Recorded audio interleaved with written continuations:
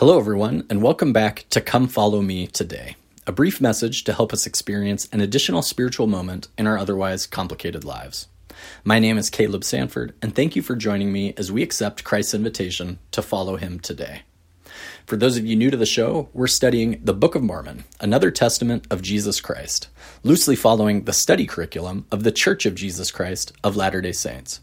And today we're going to be in Ether chapters 2 to 6. So when we last left our heroes, Jared and his family had just made a challenging journey from Babel through uncharted wilderness and made it to a beautiful seashore where they put up a temporary settlement to rest. But the Lord had bigger plans for them. He wanted them to continue their journey to the Promised Land and instructed them to build boats that would carry them across the ocean to the New World. The Jaredites built the boats, but because of the submarine-style construction and the fact that electricity hadn't been invented yet, they were concerned about having to make their journey in darkness. So they asked the Lord to provide light for them as they crossed the ocean. Here's the Lord's response to that request. Quote, "For behold, ye shall be as a whale in the midst of the sea, for the mountain waves shall dash upon you. Nevertheless, I will bring you up again out of the depths of the sea, for the winds have gone forth out of my mouth, and also the rains and the floods have I sent forth. And behold, I prepare you against these things. For ye cannot cross this great deep, save I prepare you against the waves of the sea, and the winds which have gone forth, and the floods which shall come. Therefore, what will ye that I should prepare for you, that ye may have light when ye are swallowed up in the depths of the sea?" End quote. So like you and I, the Jaredites had a long journey in life ahead of them. They didn't know what to expect as they built boats and gazed out over the endless ocean. While they trusted in the Lord and wanted to make the right choices, they were nervous, afraid, scared they might be traveling in darkness. And the Lord didn't pull any punches. He told them it was going to be a hard trip, but that he had prepared them for the waves and the winds and the floods that were sure to impact their lives along the way. The Lord knew they were ready. He had been preparing them. But he also recognized that as humans who sometimes have a difficult time keeping an eternal perspective in life, he recognized that the Jaredites, like you and I, might be worried about the unknown, about traveling through our life in darkness. And so even though the Lord knew they would be fine, he asked them what they needed to feel secure in their journey, to have enough light to see each other as they traveled, to support each other, to provide comfort to one another. The brother of Jared came up with the idea of having the Lord touch a handful of stones to turn them into light sources, and then placed one in each of the boats that would carry their tribe across the great waters. Quote, "And thus the Lord caused stones to shine in darkness, to give light unto men, women, and children, that they might not cross the great waters in darkness." End quote. The Lord is preparing you and I to also continue our journeys through the unknown towards the Promised Land. And the Lord will ensure that we have the light we need to see the path forward. While our journey may be challenging, the Lord does not want us to make it in darkness. Now, the Jaredites couldn't just sit back and relax during this journey and rely on the Lord to do everything for them. That's not how it works. Their journey was going to be long, rough, and almost certainly full of seasickness. While the Lord had been preparing them for this, they also had to do their part to ensure the voyage to the Promised Land was a success.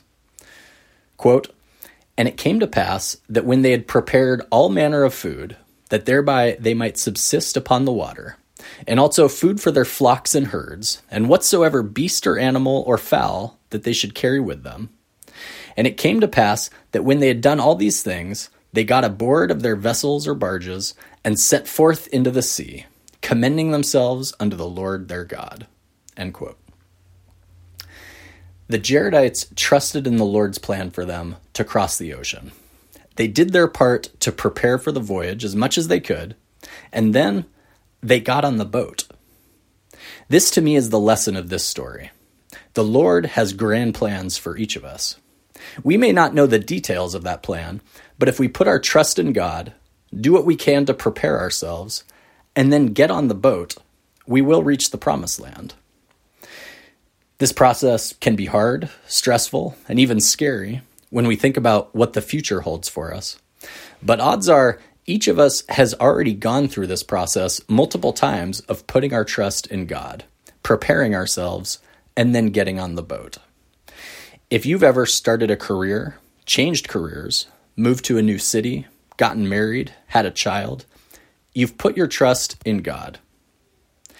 You've likely prepared yourself as much as you could for the decision you were making, and then you got on the boat. You made the decision to go. I remember when I was almost 26 years old, I'd been a member of the Church of Jesus Christ of Latter-day Saints for about a year, and I felt the need to serve a mission, to share with others what had been shared with me.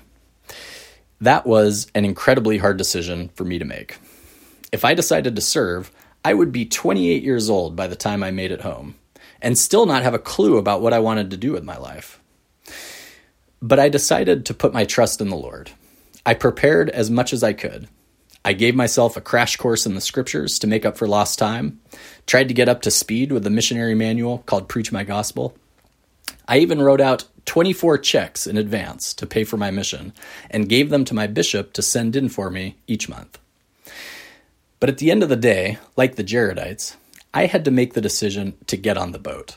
I had to step onto that airplane to Argentina and commend myself unto the Lord my God.